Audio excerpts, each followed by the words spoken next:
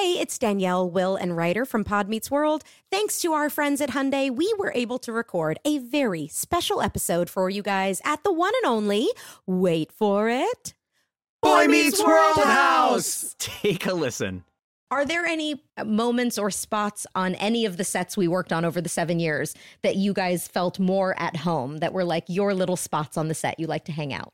I'm afraid it was the sink. Oh, really? Yes. Oh, yeah. You had to act by the sink a lot. Yeah. I was behind the counter. Yeah. Right. Doing business constantly. Uh-huh. Mom stuff. And disciplining you in Amazing. some way.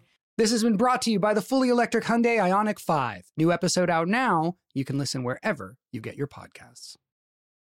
Welcome to Noble Blood, a production of iHeartRadio and Grim and Mild from Aaron Mahnke. Listener discretion is advised. When Mary Tudor was 17 years old, she was summoned back to court after years of exile. Her letters to her father, the king, had been going unanswered, or given curt reply by one of his courtiers. Mary was forbidden to even write to her mother, Catherine, who had obediently accepted exile at the hands of her husband, but who still refused to accept that their marriage had not been valid in the eyes of God. Young Mary, their teenage daughter, had been sent to live in the dreary palace of Hudson House in Hertfordshire, isolated, her staff and her connections to the outside world slowly diminishing. Her mother, Catherine, had been sent even further to a drearier, colder, and lonelier place. They said her health was failing. And so while a letter inviting Mary back to court might have seemed promising, a return to prominence for the young girl who had grown up as England's only princess, Mary was well aware that she was coming back only as an exercise in humiliation. Even though the Pope hadn't dissolved Henry VIII's first marriage, Henry had broken from Rome and declared himself head of the Church of England. With that, he proclaimed that his marriage to Catherine had never been valid, and then he privately married the woman with whom he had already been infatuated with for years, Anne Boleyn.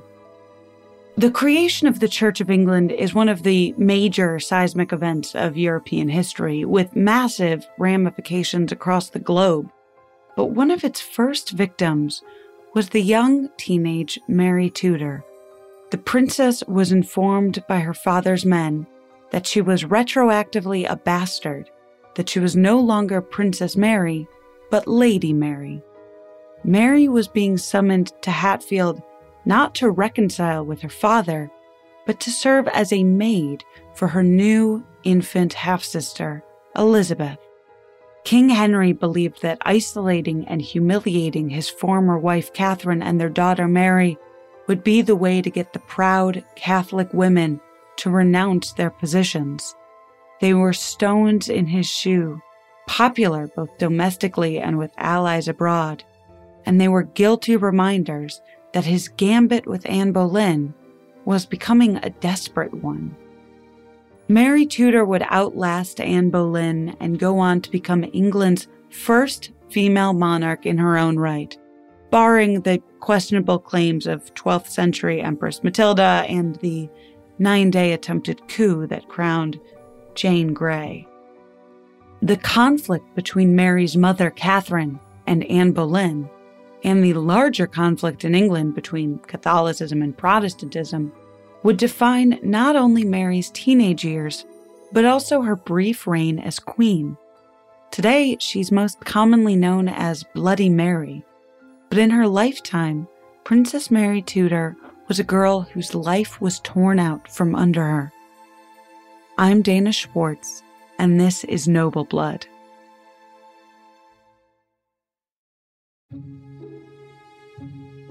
Princess Mary was born in 1516 beneath a 4-poster bed with a golden canopy, on a daybed with red silk embroidered with the coats of arms for her father, King Henry VIII, and her mother, Queen Catherine of Aragon. Mary was christened with the name of Henry's favorite sister, and the chapel was lushly decorated for her baptism with jewel-encrusted tapestries. Mary was baptized Catholic in a font used exclusively for royalty. Her birth was a source of joy, but it was also a source of tension and disappointment. She wasn't the son her parents had so desperately been praying for.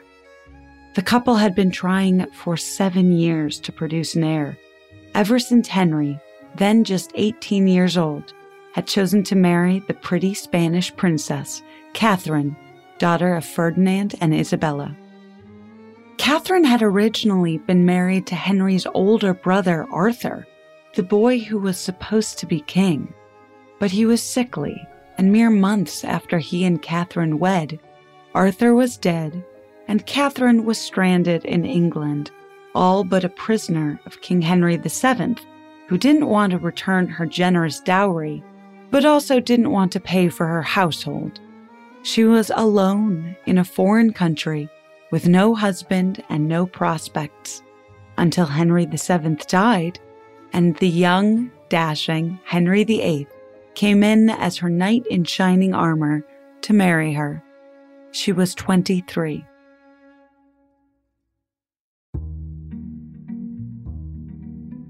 Because she had been married to Henry's older brother, this marriage required special papal dispensation from Rome, which they received.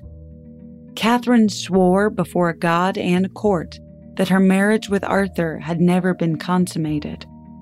The people and Henry rejoiced. They had a beautiful, patient, virtuous queen and a virile young king. Young Henry VIII had saved the Spanish dowry and the alliance with the important country. Within weeks of the wedding, Catherine was pregnant, but the months continued and no baby appeared. She had miscarried, though her belly had remained swollen with an infection, a constant mocking reminder of her own failure, because of course, in the 16th century, a woman unable to have a child was considered her failure. The miscarriages continued, the cycle of breathless hope and then bitter disappointment. Finally, one bright New Year's Day, Catherine gave birth to a living child, a son. Henry rode out to a shrine where he sank to his knees and gave thanks, and he began organizing a festival joust in honor of his new son, whom he of course named Henry. But their joy was short-lived. The infant lived for only 3 weeks. And so, the pregnancy and birth of the future Princess Mary was an event of tremendous superstition and anxiety. The birthing room was transformed into a cocoon for the mother. The floor lined with carpet, the walls hung with tapestries, though no tapestries with any specific or literal imagery, lest the mother be provoked into bad dreams. In the room, crucifixes, candlesticks, and relics were carefully placed on an altar for Catherine to pray to. For the entire period leading up until the birth, no men were allowed into the chamber. Male servants bearing food or fresh laundry had to leave it at the door.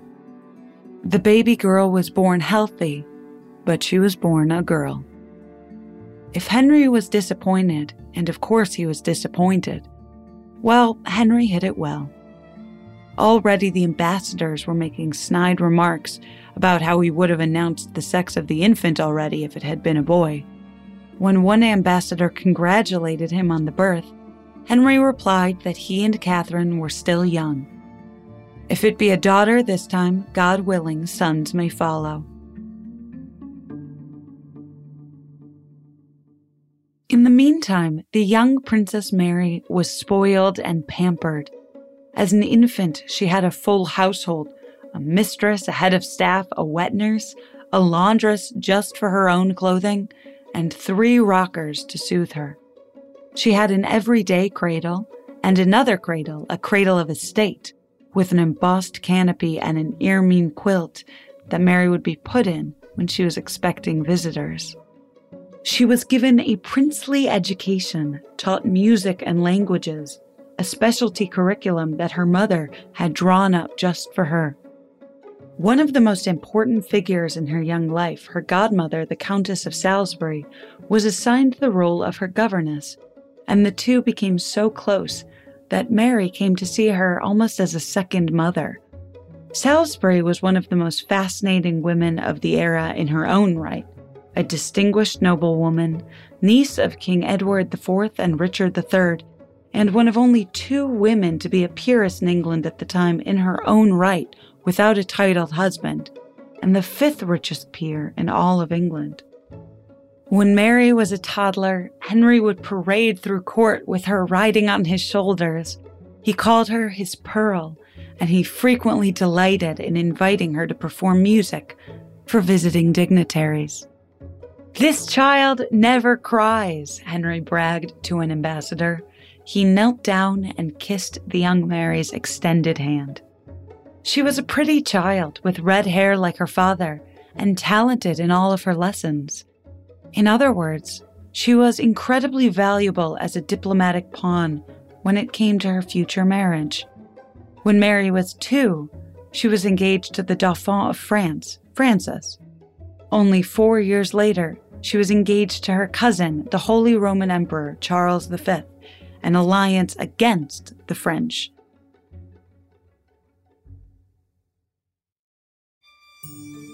The relationship between England and the Holy Roman Empire was essential in Henry's ambitions to reclaim his ancient birthright, the French throne. Charles agreed that, with marrying Mary, he would back an English force invading France.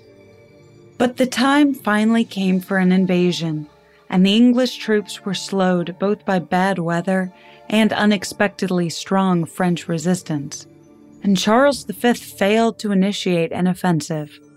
Henry, disappointed and distrustful, considered breaking the betrothal and marrying Mary to someone else, maybe James V of Scotland. Those rumors reached Charles, who was equally skittish now about the future match, but Cardinal Wolsey, the king's advisor, quelled their anxieties. He had young Mary send her cousin an emerald ring as a sign of her devotion and love. For young Mary, those feelings weren't just courtly politeness. She was infatuated with her older Spanish cousin, her mother's nephew, a dashing boy in his 20s who wore black velvet and always treated her kindly. Looking at portraits of him now, with a modern eye, you might not understand why she was so enthused. Charles has what is generously referred to as a Habsburg chin. But Charles V shared a fondness for his young cousin. When he received the ring, he put it on his pinky finger and promised he would never take it off. But it was still years before Mary would be old enough for marriage, and Charles was getting impatient. The lands he inherited were vast, and he wanted to get married sooner rather than later, so that he could set his wife up ruling Spain while he toured and consolidated his power elsewhere. Tantalizingly close was Isabella of Portugal, already of marrying age. Rather than break up his engagement with Mary outright, Charles V insisted that Mary be handed over to him immediately so she could begin to learn Castilian and the habits of his court, so that when she did finally get her period, there would be no time wasted. Henry refused, and so the betrothal was broken. Almost immediately, Charles married Isabella of Portugal. Mary was heartbroken, her first love no longer destined to become her husband. Her mother, Catherine, was heartbroken as well. The end of the betrothal meant the end of the Spanish-Anglo alliance, a strong link between her homeland and her married home. But soon, the loss of that engagement would be the least of their worries.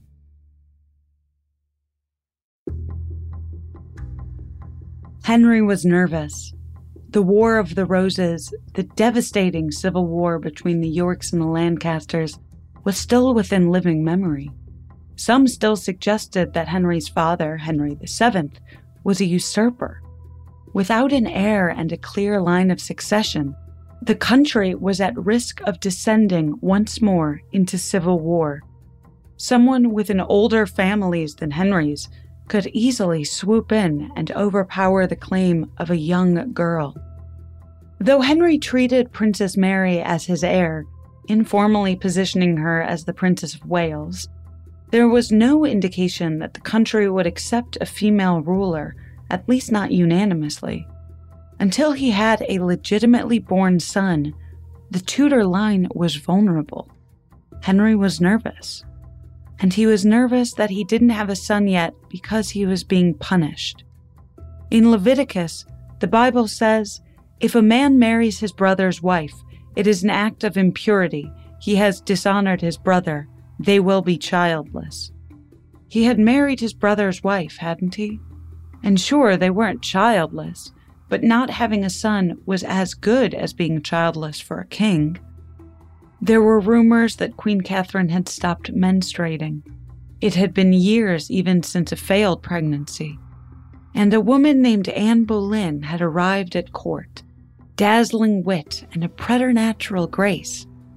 At the Chateau Vert pageant, the new lady maid, just arrived from a childhood in French court, played the part of Perseverance in the evening's play, wearing a white satin gown. Henry's infatuation became an obsession. Anne represented everything that Catherine wasn't. Flirtatious where she was pious, dark-haired where she was fair, young where she was old. Anne represented the promise of a new dynasty, of sons. Their flirtation became an open secret. Catherine turned a blind eye. Henry had had affairs before. He had even borne a son with a woman named Bessie Blount. She didn't know how determined Henry was to make Anne the queen.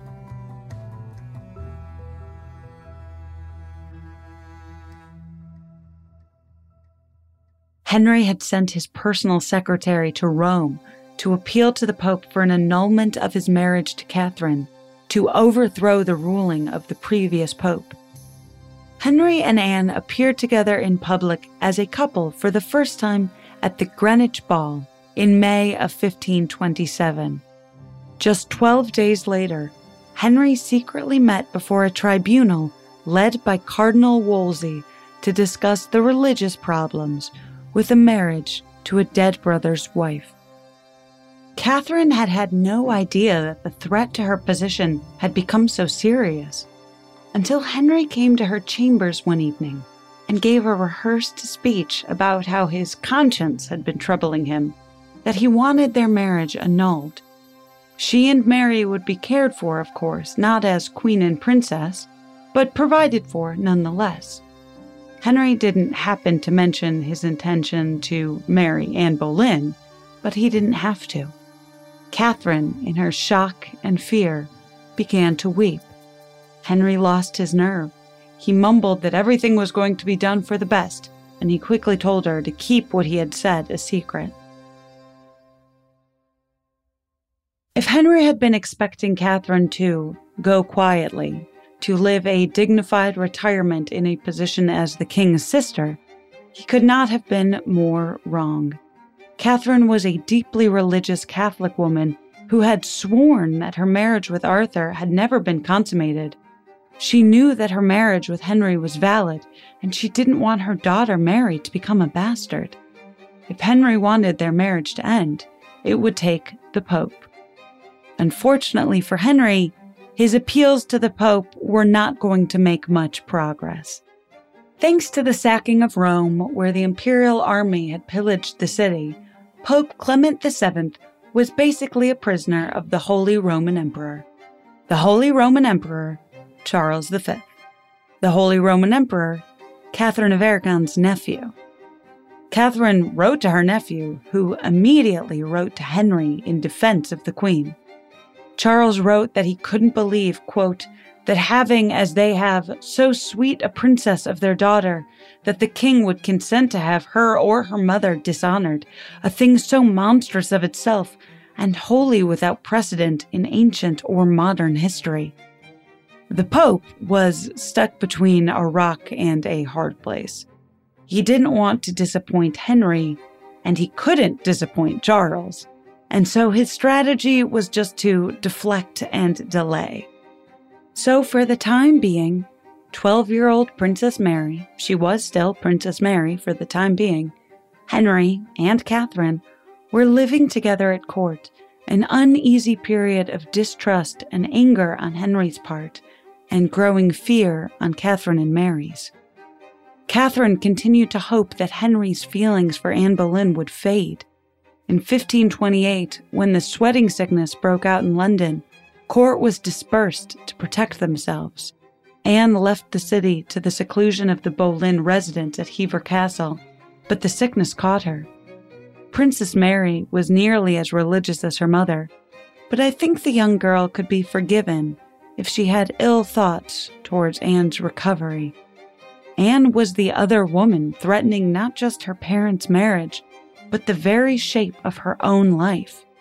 Unfortunately for Mary, Henry sent his own personal physician to Hever to take care of Anne, and she recovered.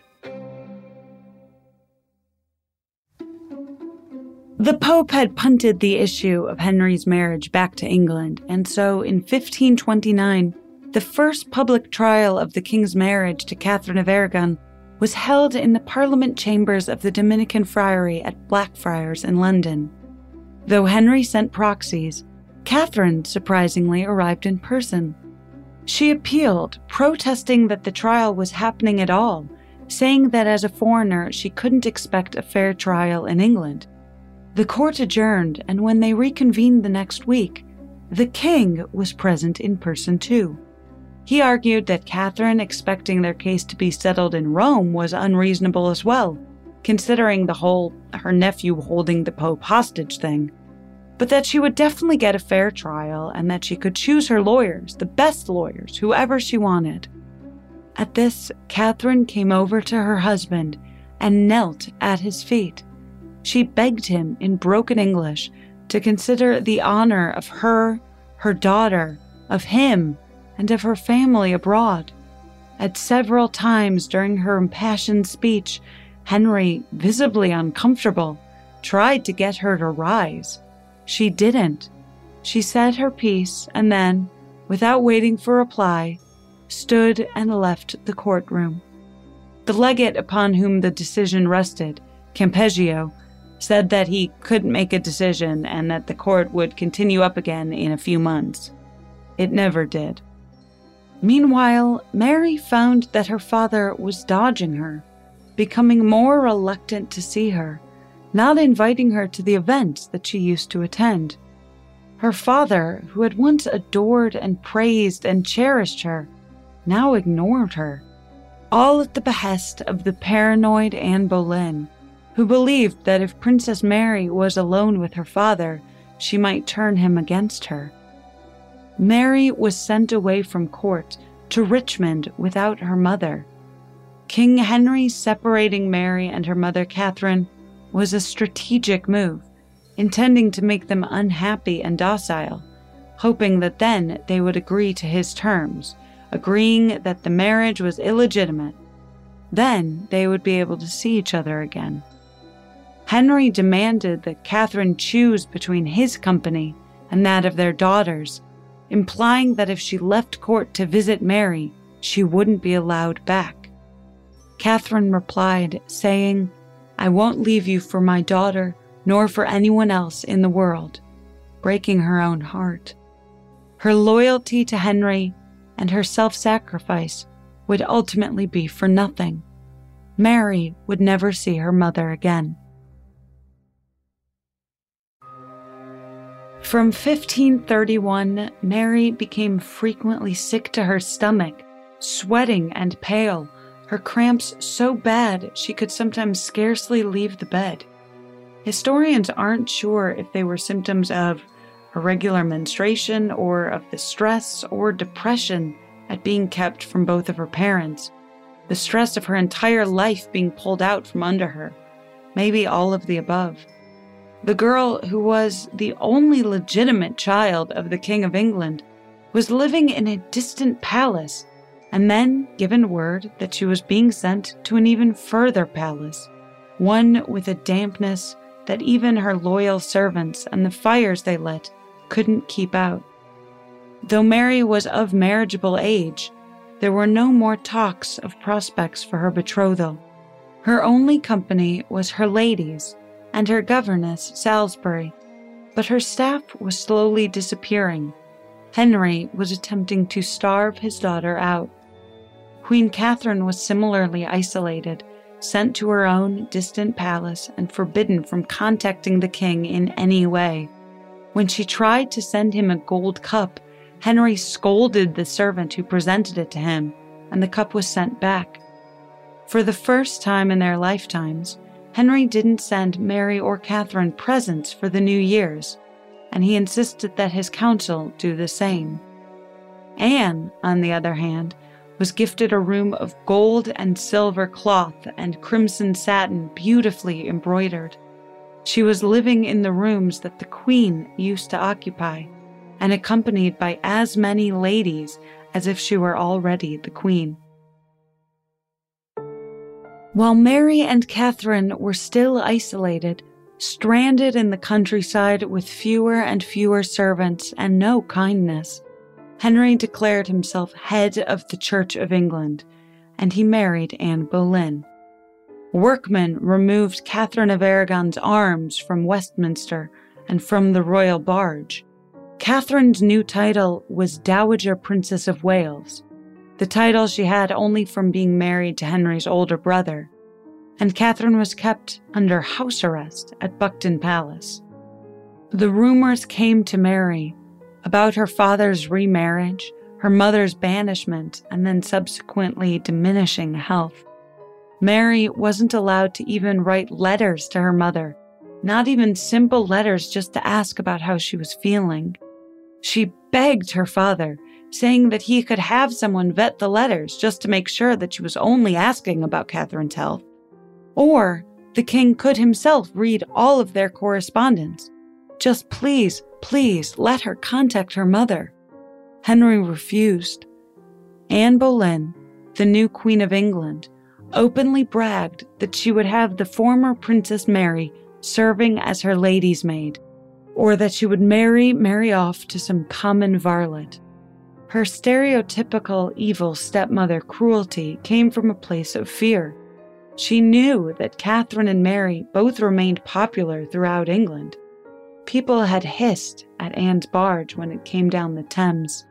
Catherine and Mary were still the queen and princess in the people's minds, and Mary still being eligible for a prominent marriage made her a threat. Anne Boleyn was pregnant immediately, but in September she gave birth not to the long-promised son that Henry had upended all of Christendom for, but to a daughter. Courtiers and ambassadors loyal to Catherine and Mary murmured that it was God's punishment. But it was still a legitimate child. Henry was married to Anne now. She was queen, and her children were the ones in line for the throne. Mary was swiftly demoted, told that she was no longer Princess Mary, but Lady Mary. Her household was dissolved, and her loyal companion, the Countess of Salisbury, Margaret Pole, was dismissed, even as the Countess begged to stay on, stating that she would pay for the household and all expenses. She was refused. Henry couldn't risk treating Mary as a princess any longer. There must be no appearances that indicated that Henry's marriage to Catherine was, or ever had been, valid. All loyalty to Mary and Catherine needed to be quashed. Symbolism would be effective, particularly having the new, quote, Lady Mary serve as Princess Elizabeth's lady maid. When Mary was informed that she was no longer a princess by an apologetic courtier, Mary wrote to her father, quote, "This morning my chamberlain came and showed me that he had received a letter from Sir William Paulet, comptroller of your household, wherein it was written that the, quote, Lady Mary, the king's daughter, should remove to the place aforesaid, leaving out the name of princess. Which, when I heard, I could not a little marvel, trusting verily that your grace was not privy to the same letter as concerning the leaving out of the name of princess, Forasumuch I doubt not in your goodness, but that your grace doth take me for his lawful daughter, born in true matrimony. Wherefore, if I were to say to the contrary, I should in my conscience run to the displeasure of God, which I hope assuredly your grace would not that I should. And in all other things, your grace should have me always as humble and obedient daughter and handmaid, as ever was child to the Father. Mary signed the letter, Your most humble daughter, Mary, Princess. Was it bravery, stubbornness, pride, self-preservation? Surely she had to know that she would be treated with more kindness and mercy if she just accepted the king's decision and agreed to live happily as his bastard daughter. But she couldn't. Her love for her mother was greater than her fear, her dignity greater than her vanity. The king didn't write back personally, but she received a letter from court. The king is surprised to be informed, both by Lord Hussey's letter and by his daughter's own, delivered by one of her servants, that she, forgetting her filial duty and allegiance, attempts, in spite of the commandment given to her, arrogantly to usurp the title of princess, pretending to be heir apparent, declaring that she cannot in conscience think that she is but the king's lawful daughter, born in true matrimony, and believes that the king in his conscience thinks the same. The rebuke was sharp. In December 1533, Mary was forced to join Princess Elizabeth's household at Hatfield. Mary refused to denounce her own status or give in to her father's demands, and she wasn't allowed to see or speak to her mother even via messenger, even as rumors of Catherine's deteriorating health continued to swirl. Catherine was clearly ill. Some said that she was dying of heartbreak, but some said that the king or his men were poisoning Catherine to get her out of the way. Catherine died in January of 1536. Mary never got to say goodbye to her mother. Just 4 months later, Anne Boleyn was beheaded. Their downfalls had coincided in the end. 2 weeks after Anne Boleyn's death, Mary had a new stepmom, Jane Seymour, who helped foster a reconciliation between Mary and her father. At the urging of Mary's longtime ally, her cousin Charles V, Mary eventually signed the documents agreeing to the king's terms and her new position at court. From that point on, at least, she was given her own household and her own expenditures. It would remain a long journey for Mary until she became queen in her own right. Her loyalty to her mother, her fervent dedication to Catholicism, they were the keys to protecting her title, but in the end, they might also have been the factors that contributed to her downfall. Mary's younger half-sister would also become queen, of course, the future Elizabeth I. The two of them, Mary and Elizabeth, would be, in their lifetimes, both allies and enemies. But that's a story for a later episode.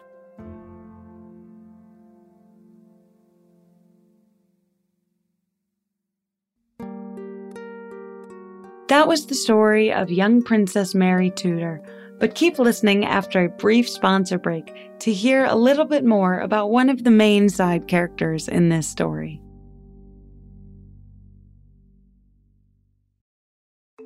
The weather is getting warmer, so it is time to say goodbye to your jackets and heavy sweaters. Hello to shorts and tees. If you are anything like me, you have this urge around this time of year to completely overhaul your wardrobe, but ideally you want to do that without spending a fortune. Luckily, I found Quince. Now I've got a lineup of timeless pieces that keep me looking effortlessly chic year after year. They have these amazing European linen dresses, blouses, and shorts from $30, washable silk tops, timeless 14-karat gold jewelry, and honestly, my new favorite pair of summer sunglasses I got from Quince. Get warm weather ready with Quince. Go to quince.com/noble for free shipping on your order and 365-day returns. That's QUINCE.com/noble to get free shipping and 365-day returns. Quince.com/noble.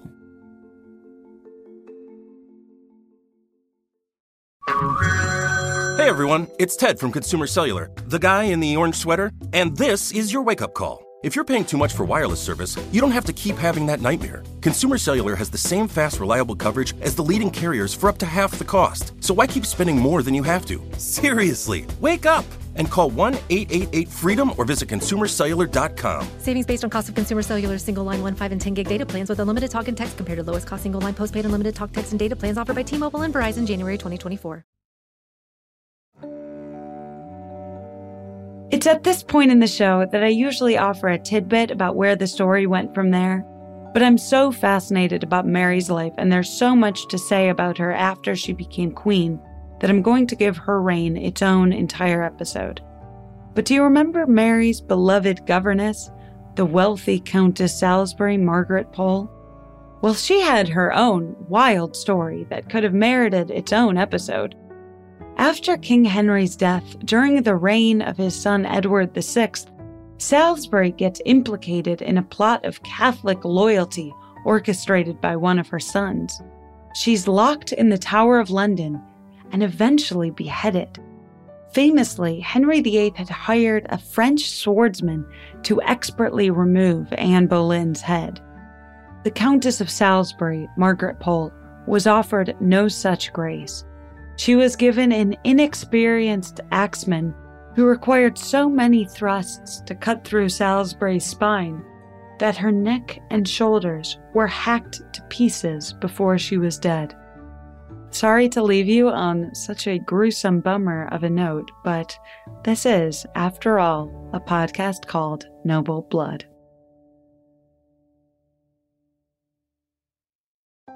Noble Blood is a production of iHeartRadio and Grim and Mild from Aaron Mahnke. The show is written and hosted by Dana Schwartz and produced by Aaron Mahnke, Matt Frederick, Alex Williams, and Trevor Young. Noble Blood is on social media at Noble Blood Tales, and you can learn more about the show over at noblebloodtales.com. For more podcasts from iHeartRadio, visit the iHeartRadio app, Apple Podcasts, or wherever you listen to your favorite shows.